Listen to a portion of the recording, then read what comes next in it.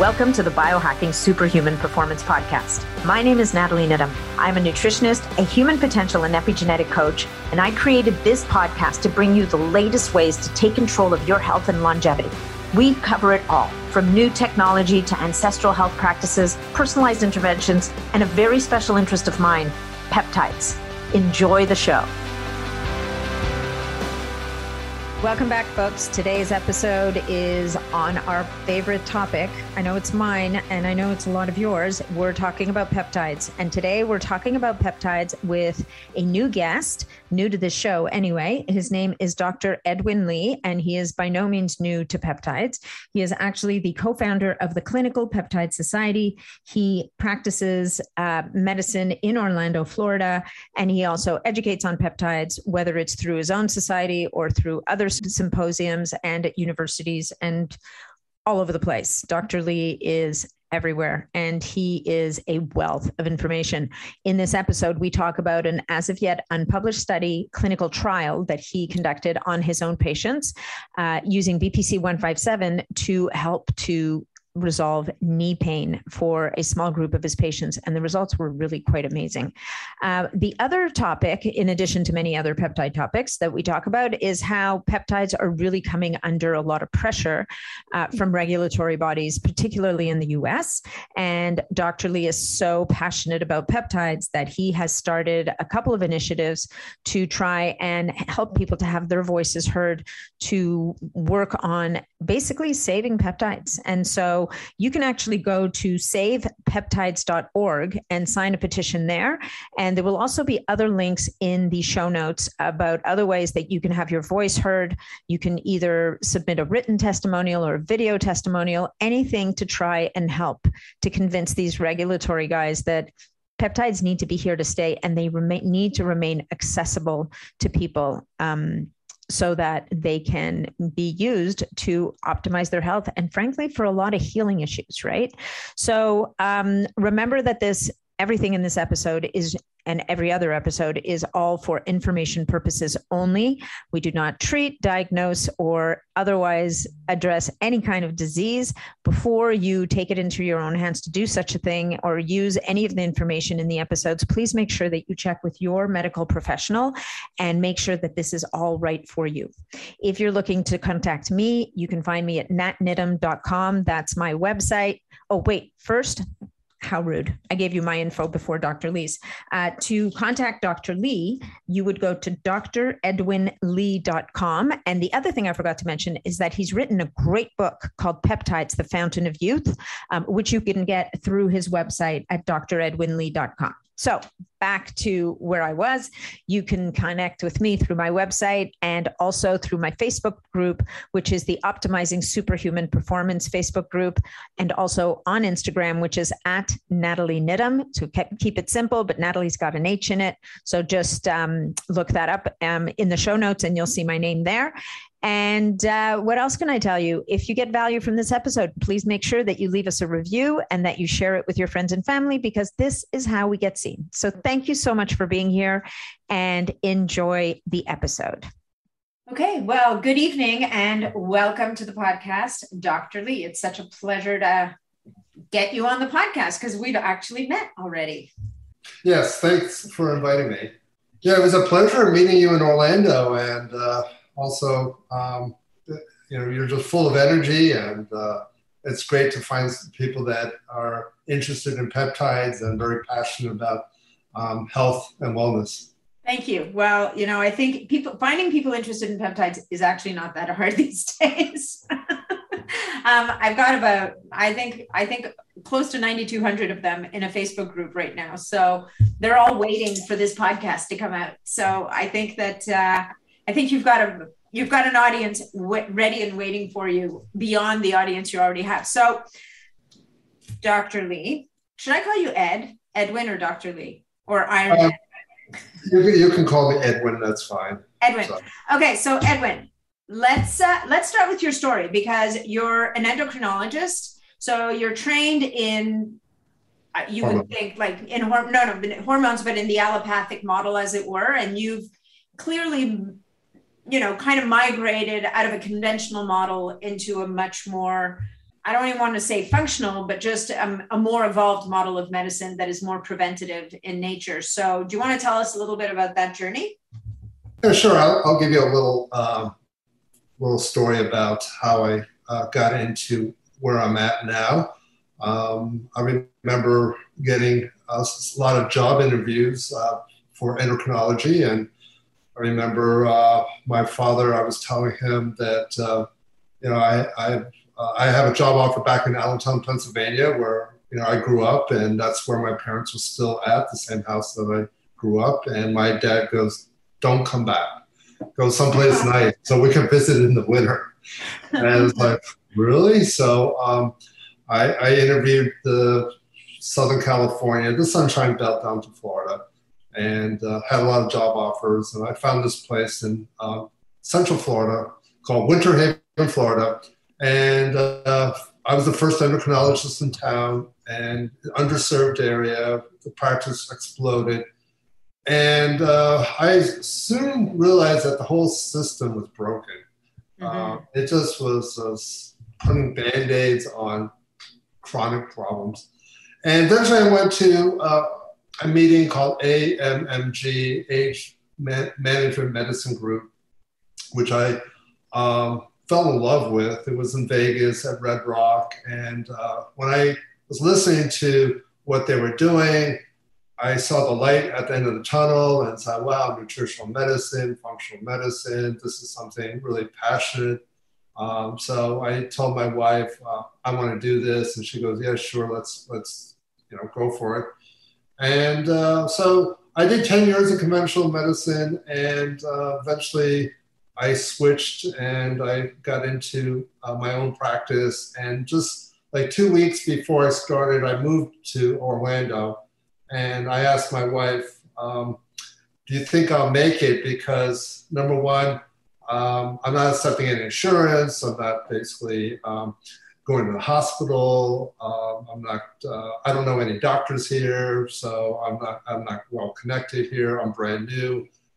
So I used to be a big fish in a small town. Now I'm a nobody in Orlando.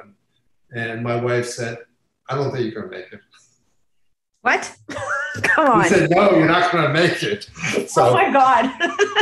And she goes, well, I'm your wife. I have to, tell you the truth. Oh no. So, but thank God for 10 years, I was in Winter Haven, Florida. So I had a lot of patients who drove an extra hour to come to see me. And I took care of their endocrine issues, and some wanted to do wellness. So they followed up with me. But I remember this one patient really clear. He was into supplements, and he was so excited I was, going into this field. But he was in a different county, and I told him I'm going to Orlando, and he thought I said Africa because he goes, like, is this up the road? Is that that far? It's like 40 minutes away. And he never came back to see me. So. He didn't? No. 40 minutes? Far. Come on. Traffic. It's like, so it's, for some people, it's way too much. So other people, 40 minutes is nothing. So I really changed because I went to a conference and I was really excited. And this is really exciting now where I'm at, because I'm getting to help a lot of people. Mm-hmm. People failed a lot, failed conventional. And I'm not saying that I fixed everything, but I've helped a lot of people, and it's a lot through wellness, but also I think adding the peptides and also reducing senescence and combination all helps. So to me, that model really is exciting. Yeah. And so anyway. Well, and you found it exciting enough to write an amazing book, right? You wrote this book, which I read, probably a couple of years ago, called Peptides, the Fountain of Youth. And I remember when I found it, I was like, yeah, I don't know. But I read it, and it's like, do you have the book there, Mikey? Do you want to I don't it? Because you sent it home with somebody else. Oh, you got it. I don't have it yet, but I actually have the ebook. Oh, you have the ebook. Oh, you don't have the. Okay, so Francois. So for those that, FYI, if you'd like to get the this book just called my office, but we can't ship to Canada because I've tried to ship to Canada, and it's like I need to donate my kidney. So much paperwork. Really? Oh, for a book? For a book. Why? It was like I had all these forms to fill out. It was no. Just stick it in a bubble envelope and throw it in the mail. Nobody will know what's in there. Oh no, Canada. Oh, for the post office. No, you've got to fill out these forms. So it's like get the ebook. We can talk about that offline. Okay. Anyway, guys, you can either order it from Edwin's office, which we'll talk about later, or you can download it. It's a Kindle book, so you can get it. You can get it on Kindle. So, and it's a great book. And I was just telling you before we started recording that I think it's so great because you have this great writing style, and you teach, or at least in this book, you communicate really through stories. And people remember stories. Like, there's not a lot, but there's a few other books out there. They're very technical. They're a little bit dry. And it's really hard for a lot of people to kind of connect with that information. And yet the way that you've written this book it's just this beautiful little tour through peptide land and talking about different case studies and stories of people that you've been able to help. And I would say that one of the ones, there's a bunch that stick out, but one of the ones that sticks out to me really, and you were just telling me about her a minute ago, is this older lady who was, I guess she was brought to you, she was in her 80s. And, she was pretty much in a wheelchair. She couldn't walk. And cognitively, she was starting to slide, right? And so, I mean, do you want to talk about this a little bit? Because I just think it's such an incredible story of turning someone around who, if she hadn't met you, her outcome probably would have been really different. And she wouldn't be bouncing around with pom-poms right now. Yeah, she's one of my biggest cheerleaders. She lives in Pennsylvania, the other side of Pennsylvania, near Pittsburgh. I grew up near Philadelphia. But anyway, she has a wonderful son-in-law that I see. And he basically said, look, you got to take care of my mother-in-law, which is really impressive. It really is impressive. Usually that I don't hear that. Yeah. So she basically was falling apart, and she couldn't walk. She had this swollen knee. She was failing conventional medicine, and her hormone was out of balance, and she just wanted to basically get a great tune-up. So I balanced her hormones, and then that first day I injected, actually she goes, give me everything. So I gave her BPC plus stem cells. So interesting. So I got, okay, you want the Cadillac version, I'll give you everything. And I think I also gave exosomes at the same time too. So, within a week, she basically was like dancing, and she was up her attic, and she just felt like she had her youth back. She had no limitation to her knee, and she basically was holding, her son-in-law says, you made a monster out of her now. So she's hosting these big dinner parties. So in a week? A week? No, about 2 or 3 weeks later. But yeah. I mean, each week she was getting better. So I would say about 2 or 3 weeks she was fully recovered. So for the audience, can you explain the difference between stem cells and exosomes? Like exosomes are the signaling molecules, right? Yes. So stem cells, I'm sure everyone knows of that, but we usually get that from placenta-derived stem cells. So basically these are pluripotent cells that can turn into different parts of if you need more cartilage, it'll turn into cartilage, or basically if you need your heart to basically beat stronger, it'll turn into heart muscles. So it can convert into different types of cells. Exosomes are little tiny bubbles that communicate, and actually this is how cells talk to one another. So if you have an injury like down on your forearm, like your rest of the body will communicate and say, hey, this forearm is in trouble. Let's basically help it heal it. So they talk through basically through these little messengers called exosomes. Okay. And exosomes has actually genetic material in it. It has DNA, RNA, has even peptides in it. So basically, it's they always thought this was like garbage.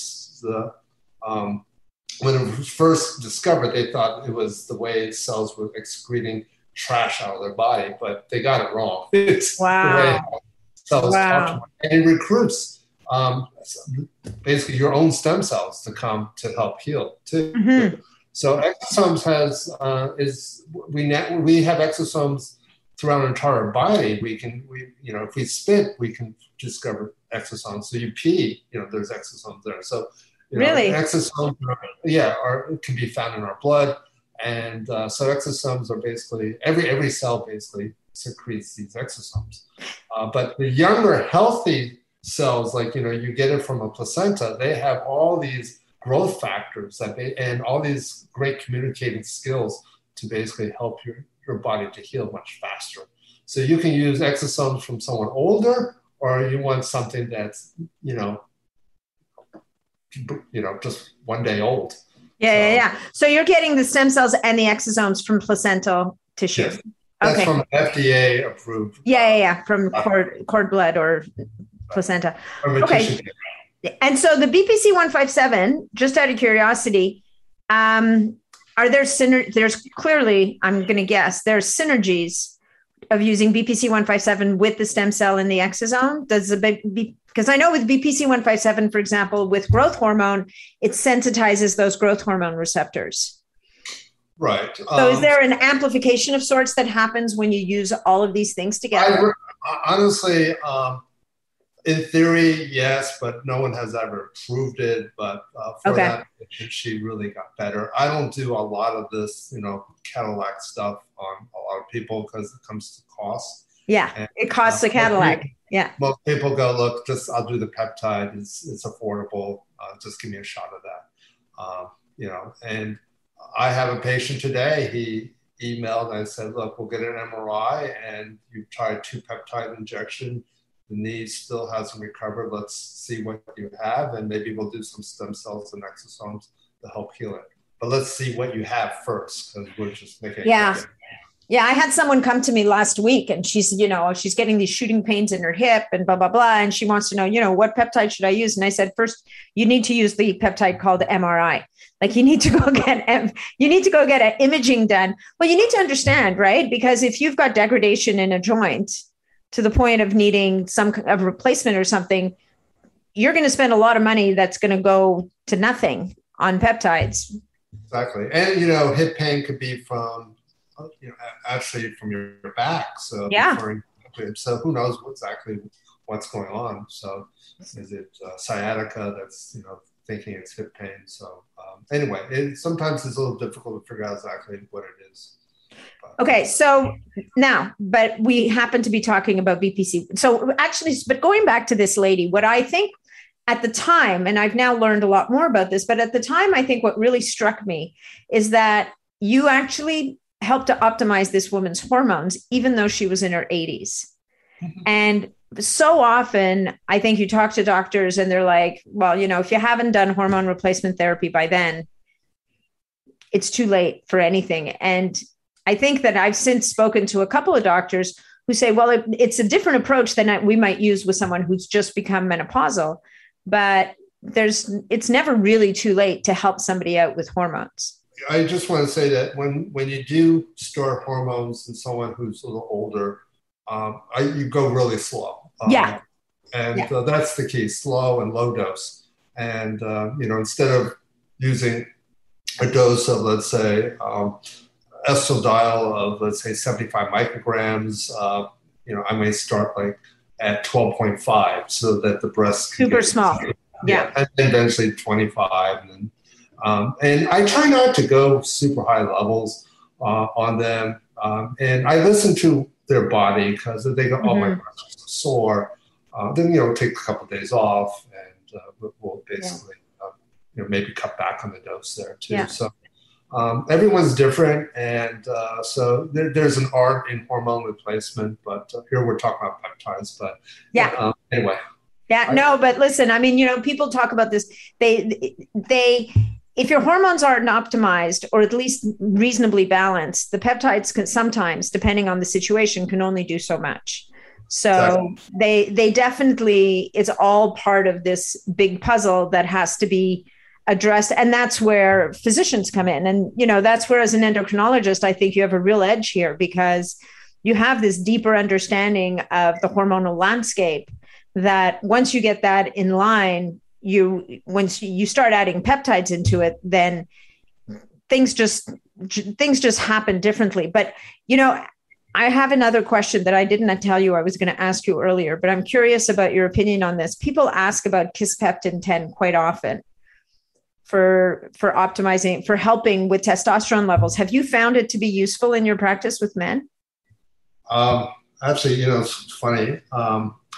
With Kisspeptin 10, I think I'm the one that kind of started this whole wave of Kisspeptin. Did you really? And then the wave had passed, and I really didn't catch it.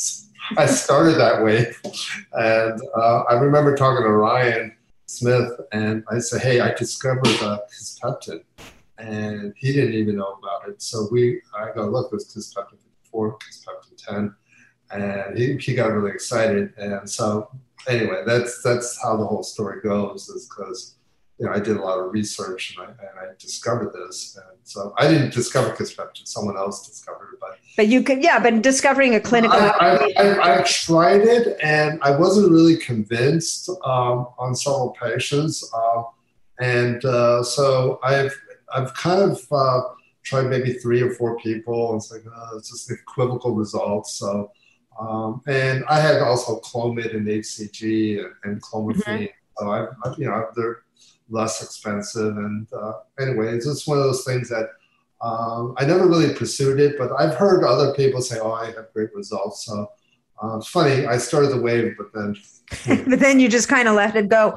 Well, a mutual friend of ours actually recently went back to Kisspeptin, and the way that he used it was, he said, in the studies that he read, they had infused it over hours instead of just giving a bolus. And he's using insulin pump. Yeah, so he used it in an insulin pump, and he found that it was rather impactful for him. So maybe there's something there to get to. Maybe there's a second wave coming that you might decide to get on. Actually, he's encouraged me to think about the insulin pump, and I've done tons of insulin pump. I was in my diabetic. Well, no kidding. Yeah. I was one of the top insulin pump writers, and so I'm very familiar on how to use it.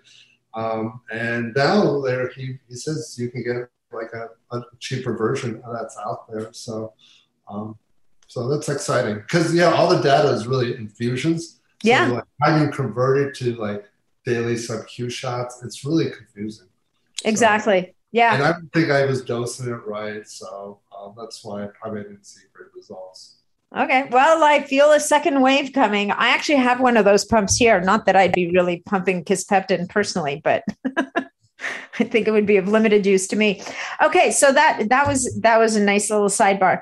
So let's talk about a study that you recently published, right? On BPC 157 used intra-articularly in knees for knee pain. So this is a question in my group that I get a lot. Knee pain is one of these things that's pervasive, whether it's from overuse or athletic injuries, or I guess I remember learning in school that the knee is a tough joint, right? It's not particularly flexible. So do you want to talk a little bit about your results and what type of knee pain you were addressing? Should I just do share screen and then I can... Yeah, you have permission. So guys, if you're listening to this if you're just listening to this podcast, there will be a video of this on YouTube. So you'll be able to see the slides that Dr. Lee is showing now. All right. So do you see the slides there? Yep, I do. All right. Let me do slideshow. Yep. And then that's all I'll see. I'm going to put on my glasses. All right. So I'm proud to say that I was the first person to publish an article, a study on BPC 157 in humans. It's all been on animal studies and phenomenal animal studies. I've pity the rats that had been in those experiments because they've done, I think, a lot of cruel things. But anyway, Yeah. BPC 157. I was approached by a friend, and his son was he's now a senior in college and applying for medical school, and he wanted to basically hang out in my office. And his name's Blake, and you can see his name on his author, co-author there. And he kept pushing me and pushing me. He goes, "Come on, let's do a study." And I was like, "Oh, you know how much work it is, and it's really, I'm going to have to write the whole thing." But he was like, he wouldn't take no for an answer. He just says, "Come on."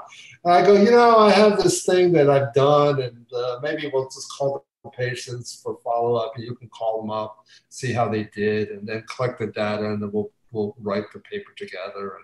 And so he was really happy. So the article is called Intra-Articular Injection of BPC 157 for multiple types of knee pain. So my practice, I have just a wellness practice. So it's not orthopedic. It's not like I have, all ACL tears or all meniscus tears. But I have a wide range of osteoarthritis. Several people had different tears in their knees. So this was a retrospective study. So it's a study that I did in my office. And then later, Blake Paget called these patients to follow up. So we had 17 patients. Generally, it was really year 2019 that I injected BPC 157. We had a couple in 2020, early 2020. And we were only able to follow up 16 since one person moved and we couldn't follow up, couldn't approach by email or by phone. So the study was initially BPC with thymosin beta 4. And when I first did this study, the first 4 patients actually got BPC with thymosin beta 4, because this is kind of what I heard, like this is, if you're going to treat some pain, especially joint pain, use both. And the first one really got really no improvement, but the other 3 did. And then I was thinking, how are we going to know, is it BPC or thymosin beta 4? So I said, the next patients, the next series of patients, we'll just do BPC without thymosin beta 4. And before that, before doing the BPC thymosin beta 4, I was doing PRP with both these peptides. Right. But then to do PRP in the office, I need time and we need a centrifuge. And then usually I don't do the centrifuge, but I have usually Jason or my other staff, Debbie, to do it. And when they're busy doing IV nutrition, there was a point where it's like, forget it. Forget the PRP. Let's just do peptides. And that's how I evolved, because of my staff. And I was just curious, does it work? So the next 12 patients, they received only BPC, and 11 out of 12 improved. Wow. And we had a dose of 4 milligrams. Okay, I have a questions for you. Yes. So was this one dose of 4 milligram once, or was this a protocol where you saw them on multiple days or multiple weeks? Like, how did it was one shot? One shot? And do you have a sense of what the damage was in each person? Yes, just 1 second. So we had 4 people that had Holy geez. for the peptide injections. And patient 1 had a tear of the medial meniscus and sprain of the medial collateral ligament. And they received actually 2 patients in the TB form BPC had MRIs. So both of them improved. Subject 2 had tear of the meniscus. And subject 3 and 4 were just BPC. So subject 3 had an anterior cruciate ligament, and he was young. He's actually he was under 20 years old. And wow. I told his dad, don't do surgery. Mm-hmm. I told him, actually, I knew Lewis, because he was on the cross country team, and he was a senior when my son was a freshman. So we got to know each other. And then we swim together at the swimming pool together. And he came back. He was training in Arizona. And I said, why are you back? And he goes, I can't run. I have a tear in my ACL. I said, what are you going to do? He goes, I'm going to let her rest. And I go, have your dad call me. So his dad called and I said, we have peptides. He goes, sign them up. So boom. So anyway, and then I had subject 4 basically had a popliteal bursitis. And so here's 4 different MRIs, but the average age, maybe it's the next slide here, was basically of the 16 patients, 5 stated that they had previously been diagnosed with osteoarthritis. So this is by other physicians. The average age was 60. Wow. So you would say osteoarthritis is probably the presumptive diagnosis for most people. So 9 were women, 7 were men, and there was that one young kid who basically had an ACL tear, and the oldest was 77.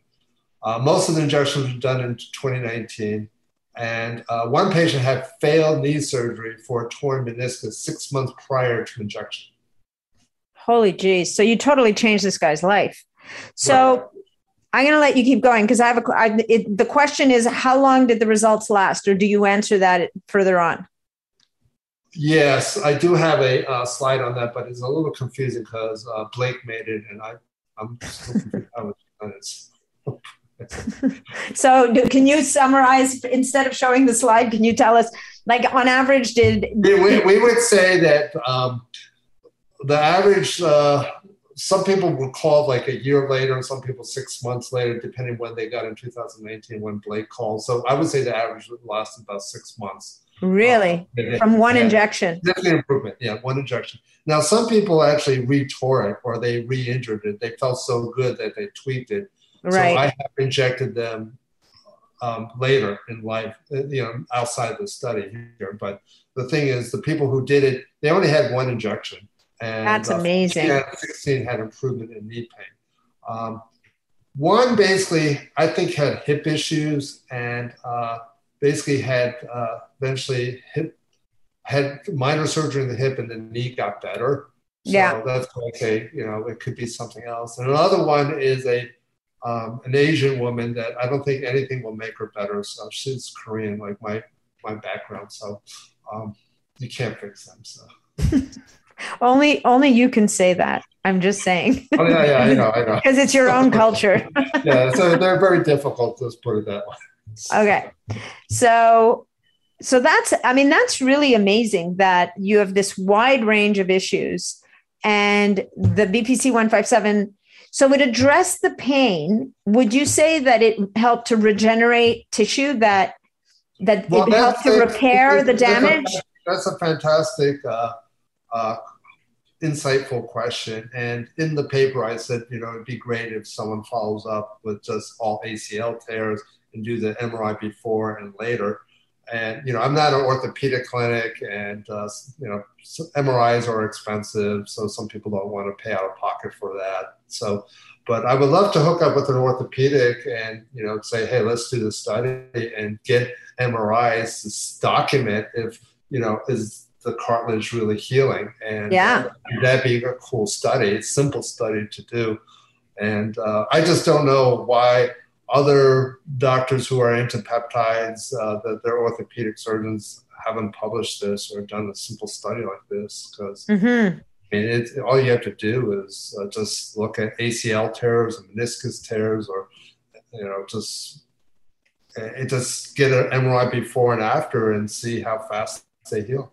Yeah, I gave a presentation once, not only to the traumatic brain injury group through Dr. Mark Gordon, and I was talking about regenerative peptides, and I was in that group. There was a retired colonel from the Air Force, and he was an orthopedic surgeon, and I was just kind of going offside about how great BPC is and what I'm seeing in orthopedics, and he got so upset.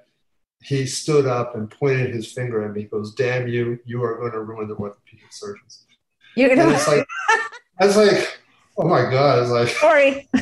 Was he serious or was he laughing? Yes, he was really serious. But it's like, look, you got to open your mind. And if orthopedic surgeons offer this would be phenomenal. So, try this first before surgery. Yeah, I mean, sometimes they'll still need surgery. And they go, I need a whole complete shoulder replacement. And I live by myself and no one's going to take care of me. I can't go for a complete shoulder replacement surgery. And, I don't have 9 months to recover. So can we try peptides? And I just saw a woman, she fell. She's in her mid-70s and she fell playing with her grandchild and she tripped on her carpet, put her hand out to break the fall. Basically, she popped her shoulder and tore basically 3 places in her shoulder. And she basically could not even put deodorant underneath her arm after her shoulder was popped in. And she had very limited, she could not go laterally out. Yeah. So she got frozen. She basically developed the form of frozen shoulder. She had, I wouldn't say frozen shoulder. She had that significant pain and the tears in her shoulder. She couldn't move.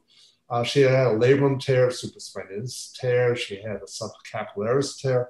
Oh my God. So anyway, I've done peptides on her every month, 3 different areas, the glenohumeral joint. I basically can see the supraspinatus tendon and also the subcapillaris tendon. So with the ultrasound guidance, I inject there. And I just saw her like this week, full range of motion. Come on. She can comb her hair, touch her hair. Each month it was getting better and better. So I did her 5 times. Yeah. Every month. But she had severe tears. And I didn't use stem cells. This was just pure, just BPC. That's amazing. But in that case, did she have imaging done beforehand to Yes. define these tears? So you could theoretically maybe sweet talk her into getting follow-up imaging done to see the repair, because that can't just be pain management. That's got to be repair of the tears. Yes, and she did have physical therapy, and that kind of gave her some exercise, but she still had limited motion. Sure. And so she was discharged from them, and then I told her, go back to physical therapy, just show your range of motion, because this is truly amazing. And this took about we did 5 injections, so 1 every month. So this was about month 5, but it saved her from having shoulder replacement surgery. That's amazing. That's really spectacular. Okay, so what's this slide we're looking at? So basically, this slide is summarizing. Yeah, 14 out of 16, so 87.5% had improvement in knee pain, and it was just only by phone call. It was subjective. They say, hey, did you have improvement? Yes or no, and then we had some subjective questions like, did you have pain before, like with sleep, and are you able to sleep better? So I think about 60% said they are sleeping better because now they don't have the knee pain anymore. So anyway, that's it for that slide there. So let me get off on the slides here. Okay, so here, I can kill the sharing. Yeah, you can kill the sharing. Yeah. There we go. Great. Well, that's amazing. Congratulations. That's really exciting. And I think that, what's more exciting is, as you've seen with this woman, is someone, with some of these more severe injuries, to repeat that injection a number of times could definitely, potentially lead to more long-term benefits, if not full healing, if for lack of a better word, at least in some of these people, depending on the actual injury.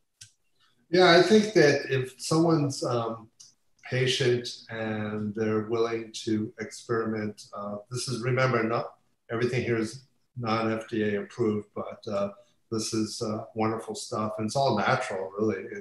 BPC comes from our stomach fluid. And anyway, you did point out something interesting.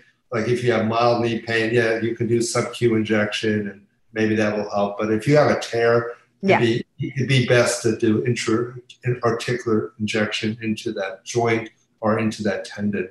And versus steroid, the steroid will reduce inflammation, but it's not going to fix any tears. No.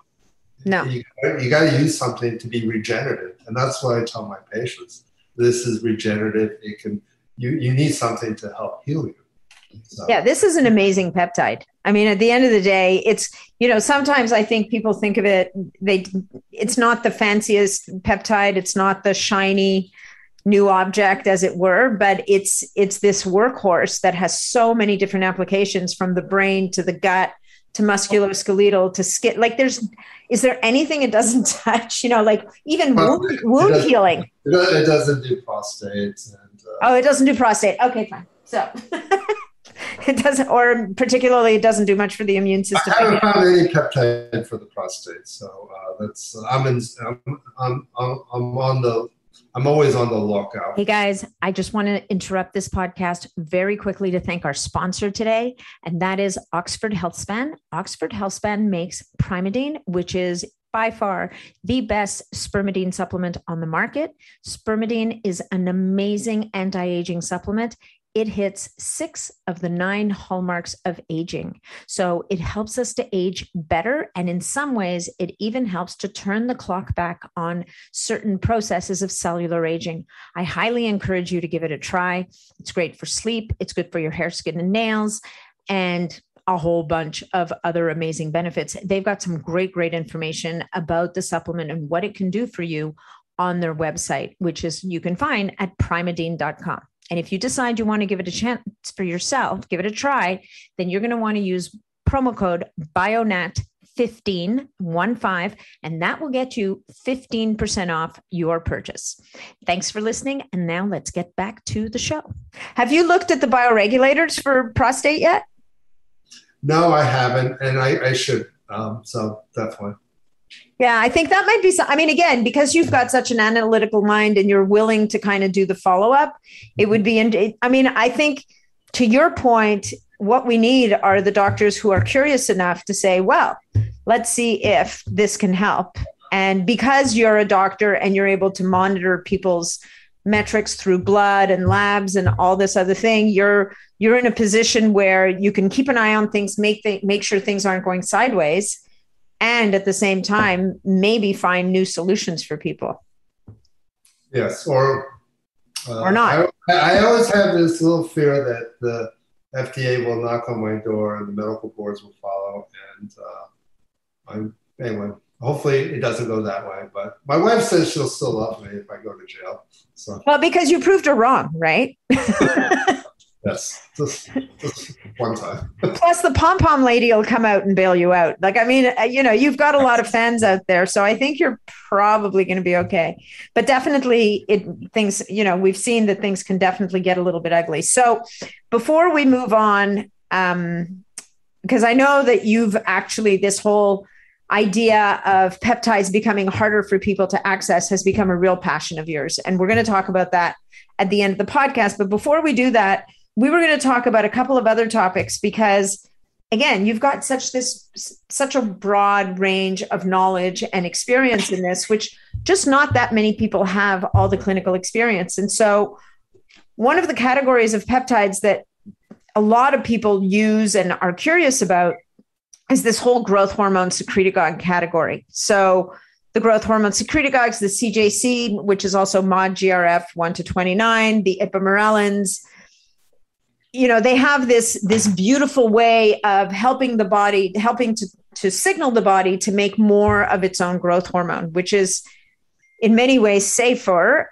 and better, probably in some cases, than using exogenous growth hormone, which will ultimately shut down your own production. But it's a bit of a double-edged sword. So maybe you want to talk a little bit about how you monitor your patients when they're using growth hormone secretagogues, and are you using IGF-1 as this kind of proxy metric that can give you insight in terms of, when it's time to lay off and back down and when it's time to keep pushing? Yes. And since you've been talking about CJC with ipamorelin, I forgot to order a peptide for my patient. I reminded you. Oh my God, we're out of stock. I texted my staff tomorrow, please order it. Yeah, it didn't come through the proper channels, so that's why I always forget. It's like, even though they're friends, it's like, just call the office or email us. It'll get done that way. Yeah, no kidding. I have people for that. Yeah. It's all about delegation. So So to answer your question, IGF-1 is the best way to follow someone's response on the growth hormone secretagogues. And I know there's some numbers thrown out there, but I don't think a lot of them are endocrinologists and seen basically acromegaly, which is a condition where you have too much growth hormone. Yeah. So I don't believe IGF-1 should be in the 300s, because the higher IGF-1, you basically, it's, they're too much of anything is never good. Well, especially not in that world. And the only downside with acromegaly is they die more of basically cancer. Yeah. And it's colon cancer and then followed with heart disease. And in all the studies that's basically followed patients with acromegaly, they generally have a shorter lifespan there. So you have to be careful that you don't kind of cause hypertrophy of the heart. And in addition, the colon is much larger in acromegalics, and they have more polyps and all that. So the thing is that you just have to, I think an ideal IGF-1 level is like, to me, it's like testosterone. It's like, how do you feel? Like, mm-hmm. I don't actually, there's some doctors go, they want a 1200 testosterone level. I'm never like that. Yeah. I always listen to how they feel. If they start at 150 and they feel like $1 million at 300, I leave it that way. Because FYI, the higher testosterone you use, actually, their prostate gets bigger. They're going to have more hair loss. It's more, they always complain later, 4 years later, I'm losing so much hair. Mm-hmm. Okay, so you do one thing, but then there's a downside of something else there too. So if the IGF goes up, maybe about 30, 40 points, I'm happy with it. So if they start like 100 and they go to 130, 140, that's fantastic. But you could do that with sleep and exercise. And sleep is critical because it's not the quantity, it's quantity of sleep, quality of sleep. But one thing that we're not talking about, and that is how we sleep. And that is, are you a mouth breather? Yes. Very good. Very good point. Basically, or you're basically a nose breather. And I'm a mouth breather. And when I grew up, my father slapped me right here. My dad's hand there. And because I was always breathing through my mouth. And he just thought I would look like an idiot, so just slapped me. But anyway, I wish he trained me to breathe through my nose at nighttime. Mm-hmm. And what's interesting is I use surgical tape, and I just tape vertically down. And a trick is I fold over each end so you have a tab just in case you have to cough, or in the morning you can peel it off. And my REM sleep has dramatically went up. It used to be 45 minutes before taping. Now it's over 2 hours. So if you can get your REM sleep up, everything gets restored. Your growth hormone will go up. Interesting. Exercise, a lot of people are guilty. They're not doing enough. They know they should do it, but they're not doing it. But you can start with walking. But if you can get that heart rate up, your body needs to be stressed. It's actually good for the sirtuin genes and all that, for your DNA repair. So we do need to do some cardio and get that, need to sweat a little. So that's I have an addiction to too much exercise. Yeah, so, well, you can talk about that a little bit, right? So you're doing let me talk about the growth. Okay. At the end, we'll talk about your athletic prowess. So the thing is that with using CJC, sometimes I have my patients switch to tesamorelin because they go, well, do you have something else? Because I tried CJC, I just don't see the effect. So tesamorelin is probably the best one out of all the secretagogues there. But tesamorelin, I use 1 milligram, and even with CJC, I only do 5 nights a week. I don't want to burn the pituitary gland. So the key point, if you use any growth hormone secretagogue 5 nights a week, if you use 7 days a week, eventually the pituitary will burn out, and they're not going to get any response at all. So tesamorelin as well, 5 days on, 2 days off. Yeah, although the studies that they did short-term studies, at Harvard. They did it 7 nights a week, but they only did it for like 3 weeks, and then they stopped. Yeah, so that's short. Yeah. So the thing is that I've seen people with using Clomid, high dose every day, and then they felt great, and then they go, and then they crash, and it's like, boom, it doesn't work anymore. So the thing is, you got to be careful there. So the bottom line is you got to be careful on how high the IGF-1 is. And, if they're going close to 300, I would back down a little. There's always the back of my mind a concern of basically the left ventricular hypertrophy or cardiomyopathy. And in addition, you can have also issues with increasing tumor growth and all that. So, I don't know what the magic IGF-1 level is with, there was a study done that was just published, and it was really regeneration of the thymus gland. So they used DHEA, metformin, and human growth hormone. And I actually was in communication by email, and the lead author, I was emailing from UCLA, and surprisingly, he emailed me back. And it's like, oh my God, it's like, if I try to call before getting married, if I try to call a girl, no girl ever called me back. So sent out emails like, oh my God, someone responded quickly. How exciting. So I just did some simple questions. And then later, my biggest question was like, how high of the IGF-1 did you get? Because they did MRI before and after. You could see that the fat was replaced with normal thymic tissue. Wow. And their blood work improved there too. So it showed that their immune system was getting healthy. So I go, what is IGF-1? And he goes, it's proprietary. We're not going to release that information. So, what does that mean? Like, what's the point of doing research if you're not going to share the results? So they use DHEA, growth hormone, and metformin. Yes. Yeah, because growth hormone, there's a concern of diabetes, insulin resistance, metformin, and DHEA and metformin has nothing to do with the thymus gland. So they basically thought, DHEA, is, and metformin and growth hormone. I don't know if you need all three, but it's interesting the thymus actually rejuvenated with using it. But what is IGF-1? I don't know. I asked, didn't get the answer. They are doing part 2 of the study. They're having more people in the study. I think the first one was 9 people. I think they're still in recruitment, but it's only men. They haven't, I think part 2, they're not looking at women, just men. I'm not quite sure why they don't look at men and women. But anyway. Classic. As a woman, I can just tell you that's classic. I don't know why. I'm not the investigator. We're not gonna go there. So anyway, so net for you, when you're using these growth hormone secretagogues, you're gonna look at somebody's IGF-1 numbers. If you can see a bump of 30 to 40 points, and they start to feel better, their recovery gets better, their sleep improves, you're not going to sit there and push them up.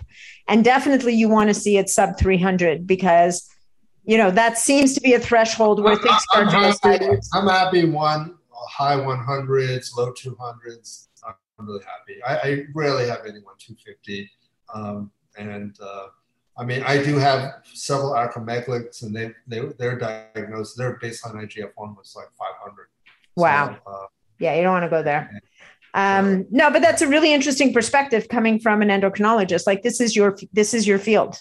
I do alongside, growth hormone deficiency and too much growth hormone acromegaly. So, and also I find, don't people get like joint pain when the growth hormone's too high? They get crazy joint pain. They get swelling. They kind of get. And sometimes I say take a break off. I have a young kid on growth hormone, and we bumped up the dose, and he cannot play football. He just has to be out of the third, fourth quarter, and it kills him. And I said, let's just get a week off and reduce and back down and see what happens. Yeah, because you don't know until you try it. Okay, so if the pain goes away, it's basically too much. Yeah. So I have a question for you, and I've asked this of a couple of people. Nobody's had a good answer for me. Have you seen people whose immune system does not like the growth hormone secretagogues? I have a person many, many years ago. I think this goes back to 20 years ago. I actually saw a physician with a low CD4 count, not associated with AIDS, but just he's a pediatrician, was getting sick all the time. He goes, I can't go. He basically, I was his last hope. I go, you may have growth hormone deficiency. And he had growth hormone deficiency. We tested him and got him growth hormone. His immune system basically improved. And this is way before peptides, but FYI, his CD4 came back up, and he did really, really well.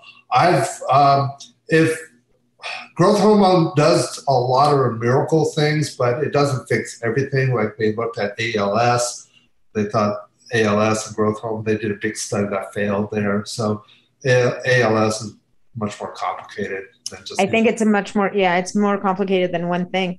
Okay, well, let's move on to our next topic, which is actually the opposite of growth, right? Is cellular senescence. Right. Okay. So these zombie cells that, are getting a very bad rap these days, in some cases for good reason. Definitely. I think that I don't know that the final word has been written on cellular senescence. I mean, there's definitely a need to have some of them around, but having an excess and having a buildup is a negative. So from an anti-aging perspective or longevity perspective, there's a lot of talk about these senolytics and different senolytic compounds that can help people to clear excess senescent cells. And so one of the big ones is rapamycin, but of course, one of the downsides of rapamycin is it kind of shuts, it's not great for your immune system.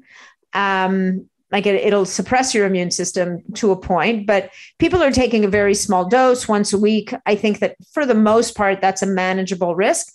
But there's this really interesting peptide that we talk about called FOXO4, which is supposed to be a senolytic peptide. So we were talking again a little bit before the podcast, and we thought, maybe we would talk about this or what your favorite senolytics are in this world.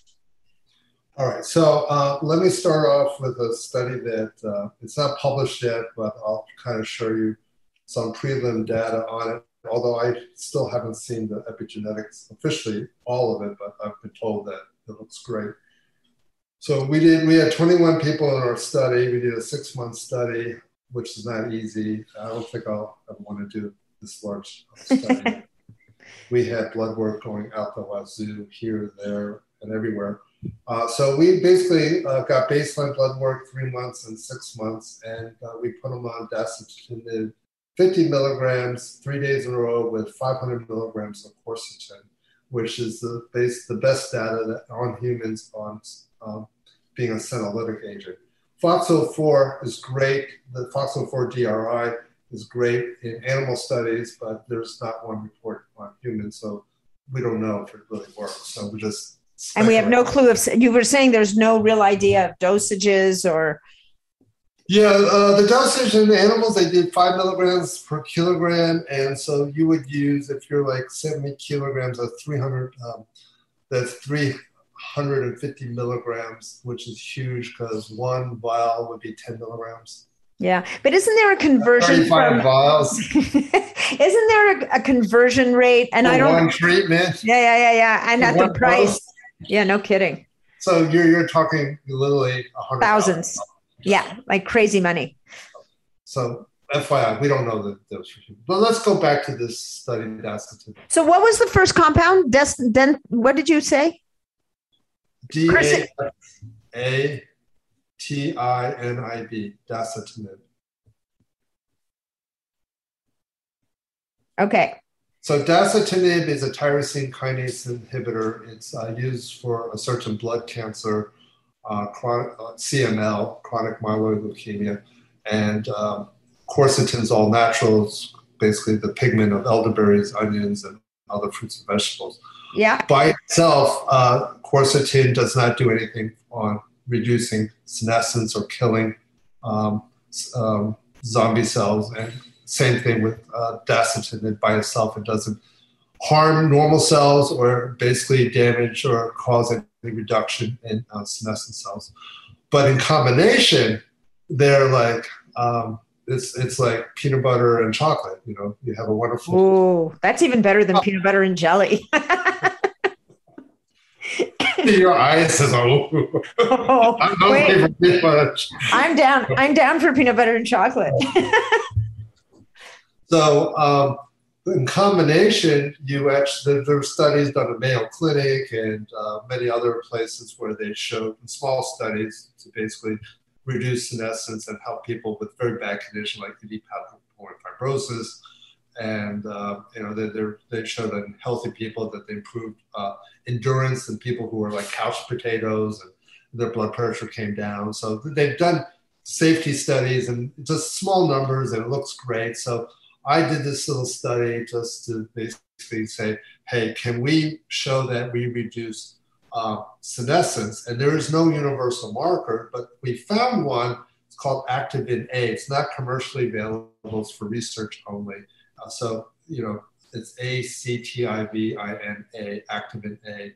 Maybe one day it'll be commercially available. Very difficult to do because you need a freezer at negative 80 degrees.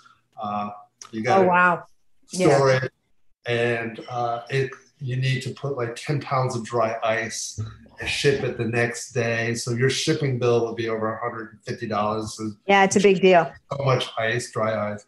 And then everyone's like waiting, like, what time is it shipped? When is it going to be there? Because it's like getting a heart transplant. As soon as they get it, they store it, and then eventually they run it. So and it's best not to just do one at a time. It's best to send the whole shebang. So I have 66 specimens sent out there. So to label it was a headache, and so anyway. So the bottom line is that we were able to show that we reduce senescence by reducing Activin A. Activin A is elevated in senescence, but if you lower it, you're basically showing that the senolytic therapy helps. Wow. What's interesting is my level was 0.54 at 3 months. It went down to like 0.52, and at 6 months it went down to 0.4. Wow. So in general, everyone went down. Now there are 3 people that stopped during the study. One was diagnosed with aggressive prostate cancer, but he really wanted to be in the study. I go, sorry, I can't be in the study. But he came back at the 6 months to draw his blood and just for baseline. Just to see, yeah. And then I had 2 people that basically had more like an anxiety attack. They just don't want to be on it. So they did the 3 months, and then after 3 months they stopped. So we have like kind of like a control group. And then, so with 3 people dropped. So the people so there were 21, so you have down to 18. All 18 basically showed a reduction except for 2. 2 of them had very low Activin A levels. They're in there. To begin with. Yes. So their Activin A levels were like 0.25. They were really low. And it didn't touch them. They were just still the same. So it didn't affect it at all. So it just like remained stable. So that's 0.2. If you have high activin levels, it'll bring it down. But they were both in the mid-50s. They take hormones. They take a lot of supplements. They do yoga. They do stress reduction. They felt good. They had no orthopedic issue, no osteoarthritis. They just normal life. They have probably stress from their spouse, but other than that, nothing really major. No major crisis in their life. But it's hard to say to say, okay, everyone over 60 should do this, because I think generally that's what happens is we have accumulation of these zombie cells or senescent cells in the brain, and it leads to dementia, Alzheimer's, MS, Parkinson's, neurodegenerative disease. And for my patients not in the study, but they have neurodegenerative disease, I have very few of them, and I aggressively use senolytic therapy with other modalities. They say that was the turning point where they started getting better. Really? Yes. Interesting. So the other thing in the dasatinib quercetin study is the epigenetics. And so it's really the methylation or the garbage on your DNA. Yeah. And there's all these different epigenetic clocks, like the Horvath clock, the Grimm clock, and then Ryan has a clock and all that. And there's the Dunedin one in New Zealand, which is a really interesting thing. This is what I heard through Ryan. I haven't seen the data. We were supposed to sit down together where, you went to Orlando, the biohacking meeting there. We went to a restaurant that had poor Wi-Fi. Oh, no. We're waiting. We just had drinks and we're waiting. It took forever. Oh no, that's a nightmare. Move, it's good to see all the data. Okay. But he says, trust me, everything improved. Really? Even Yes. on the biological age, that you would have seen improvement all there as well. Improved, and your telomeres improved. As well. What I did was, so I finished in July. I took 3 months off, or 3 or 4 months off, and I just retested my epigenetic. I didn't do the Activin A because it's such a headache to ship it there. But I wanted to know is, after stopping for 3 or 4 months, do I still sustain the benefit? Right. Or did I go back to baseline? So actually, last night I restarted my dasitamab and quercetin. So I'll do it for another 6 months and retest for myself. I asked my wife to retest, but she's so sick and tired of being the guinea pig.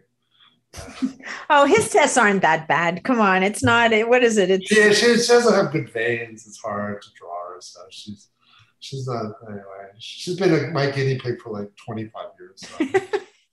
Okay, so basically, so the danacitab and quercetin, that's the one that's 5 milligrams one day a month.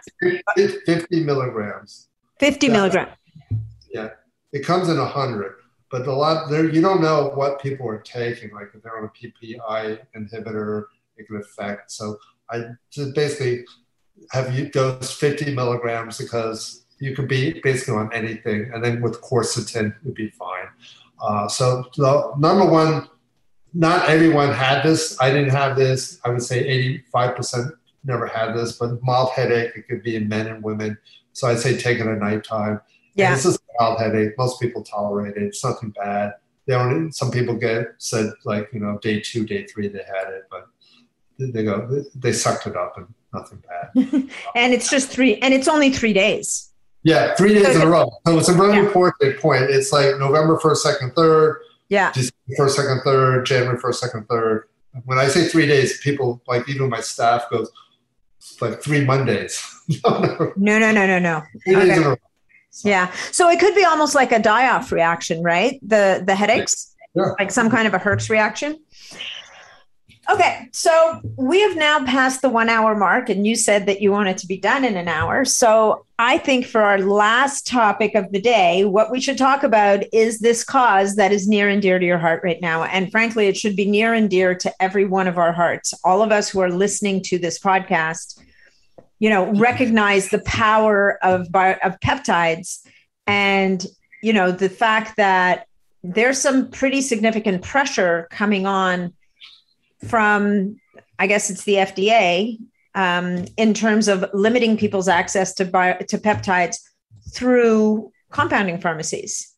And so do you have any thoughts as to why that is? Because people keep asking me as if I should know. And I'm like, well, I'm not even American. So I really have no idea how the FDA works. I could think of things I can come up with theories, but you being in this system, do you have any thoughts on this? Yes, let me share a screen so people can see what this petition looks like. So this is the petition right here. If you go to clinicalpeptidesociety.com or savepeptides.org, you'll see this petition.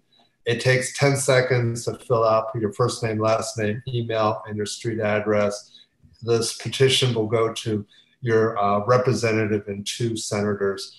And we're trying to at least hit 1,000 and then eventually up to 10,000. But it's everyone, if you have friends in the U.S. or please sign this petition. I've had people sign this petition from different parts of Africa and the Philippines, around the world anyway. But anyway, the more people sign it, that'd be great. So the reason why thymosin alpha-1 is in trouble is that there was a compound pharmacy, I don't know who, boasted that COVID and thymosin alpha-1 can basically treat COVID. And the FDA is very sensitive about the treatment of COVID. So they basically decided to say, look, we're going to take this away. So all the compound pharmacies that I know have basically got the letter from the FDA to basically stop and they cannot sell thymosin alpha-1. The the ones that basically, there's only one compounding pharmacy left, and the days are numbered. It's Brooksville in the U.S., Brooksville Compounding Pharmacy, and they have a feeling that they're going to get the letter too. So it's unfortunate because thymosin alpha-1 has been a lifesaver. So there are a lot of people who write a little note in this petition, and you can just say that, this one person, Katie, said the peptide therapy really helped in her autoimmune disease, and this Barbara H. said something nice: healing our bodies in a safe manner is a God-given right to choose its path. Government should not be in the business of taking away such safe avenues for healing. We need to be able to make these decisions for ourselves. So there's beautiful comments. If you just scroll through that, you'll see a lot of people angry at the government for doing this. And it's really unfortunate because we're losing our rights to choose our own medical path. And if there is a war, they've always wanted to take away bioidentical hormones away, and if they take peptides away, there's really nothing different than I could do, and they'll take away stem cells too. So I'm back to conventional medicine, and I would rather basically teach mathematics or calculus or do something different, because medicine, I couldn't go back to conventional medicine. Yeah, it's, to me, it's like it's pretty disheartening. Yeah. So anyway, we need everyone's help, and the thing is that there's a donation there too if you want to donate, and so we really need more signatures first. And if you have a testimonial, a written or even a 1-minute video testimonial, please send it to my office. You can Google dredwinlee.com, or it's at info@dredwinlee.com, and just send your testimonial, and that'd be great, because I think our Congress people needs to listen to some videos. Keep it short, your name, your first name, last name, and say you give permission to use this video, and tell your story. Keep it short. Yeah. How thymosin alpha-1 made a big difference, because we really need, when it's gone, it's so hard. It really, at least we got the ball rolling, but this ball is rolling really slow. But isn't thymosin 1, isn't it also a drug? Isn't it produced as a drug by a pharmaceutical company? Yes, it is. Zandaxin is the trade name, but it's not available in the U.S. Oh, it's not? Is it just in Europe? Maybe in Canada and also in Europe, but it's not. They don't manufacture in the U.S. Okay, interesting. Because I always thought it was because of the drug company, but there goes that theory. See, just goes to show you. Don't ask me why FDA is taking these things away. I don't know. It's because of the COVID issue and treatment of COVID. That's why it took it away. So. And anyway, not to go too far down that rabbit hole, but I've actually seen a clinical trial that I think it was in China where five clinical trials. There's 5 clinical trials that actually showed it had efficacy. Significant improvement, especially in the ICU. But I think it's 5. It could be 4, but 4 or 5 clinical trials published in PubMed, randomized, double. So it was a perfect trial. So there's wonderful data with that too. But it's a modality that the FDA should take a look at for treatment, and it has been FDA orphaned a long time ago, because children born without thymus gland, they're basically very, very sick, and they used it, and it basically saved their lives. So it has been used in the U.S. as an FDA orphan drug. But the company, no one really pushed it to get the NDA, new drug application, and to get it as a drug in the U.S. So It's kind of like there, but has the best data that's out there. And if we lose this is a tragedy, because it's just like, I think people just expected me to save everything and write all the research paper, but I can't do it. I need everyone's help. Yeah. And I appreciate you spreading the word and helping us out. Thank you. Yeah. Well, I think we'll put it out to the group, and we'll see if we can get you up to that 10,000 mark. Perfect. Yeah. And have your friends and family all do it. And so that's great. I have even my kids sign it too. So one's 18. Amazing. Yeah. Amazing. Okay. So where can people find you, Dr. Lee? if they want to get in touch with you, do you practice telemedicine at all, or do you need people to come in and see you? So they have to be willing. I prefer they come in to see me, but I do, like today, I did see a woman that's from New York, Long Island, and we did it over the phone. But I'm honestly totally swamped. I'll bet. I will put you on a waiting list, but it may be 6 months before I can see you. Yeah. So it's just, you could be on the list, but you can just Google me and say Dr. Edwin Lee, and I'm in Orlando, Florida, and boom, right there. Yeah. And then always, of course, people can also order your book either off Kindle or Peptides. They want to book from my office. Basically, it's normally retailed at $39, but if you listen to this, just say, hey, listen to the webinar, give it for $20, so tax and shipping. But I only do in the continental. But not Canada. I know, not Canada. Okay. Right. My staff doesn't want to go to the post office and stand in line. It's too much paperwork. So, all right. Sorry. Okay. I don't know why. I mean, it's just a book. It's not like... It's just a paperback book, but it's a great little book. So guys, I encourage you. This is a great little book to have on hand if you have any interest in peptides. And definitely go check out Dr. Lee's website and sign that petition, because if you're listening to this podcast, you have an inkling of how important peptides are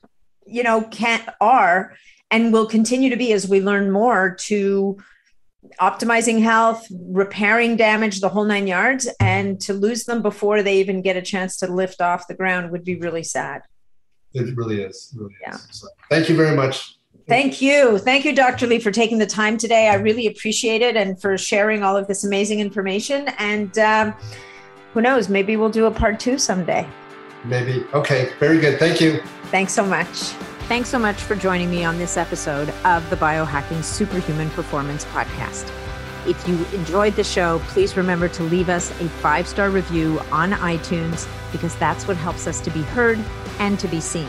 If you'd like to connect with me directly, or if you'd like to leave any comments, or if you have any questions about this episode, please reach out to me directly through my website, natnidham.com. And of course, if you're not already a member of the Biohacking Superhuman Performance community on Facebook, that's where you'll find me every day. It's a short application, just answer a couple of questions, and you're in and interfacing with other amazing biohackers. Thanks again, and we'll look forward to seeing you on the next episode.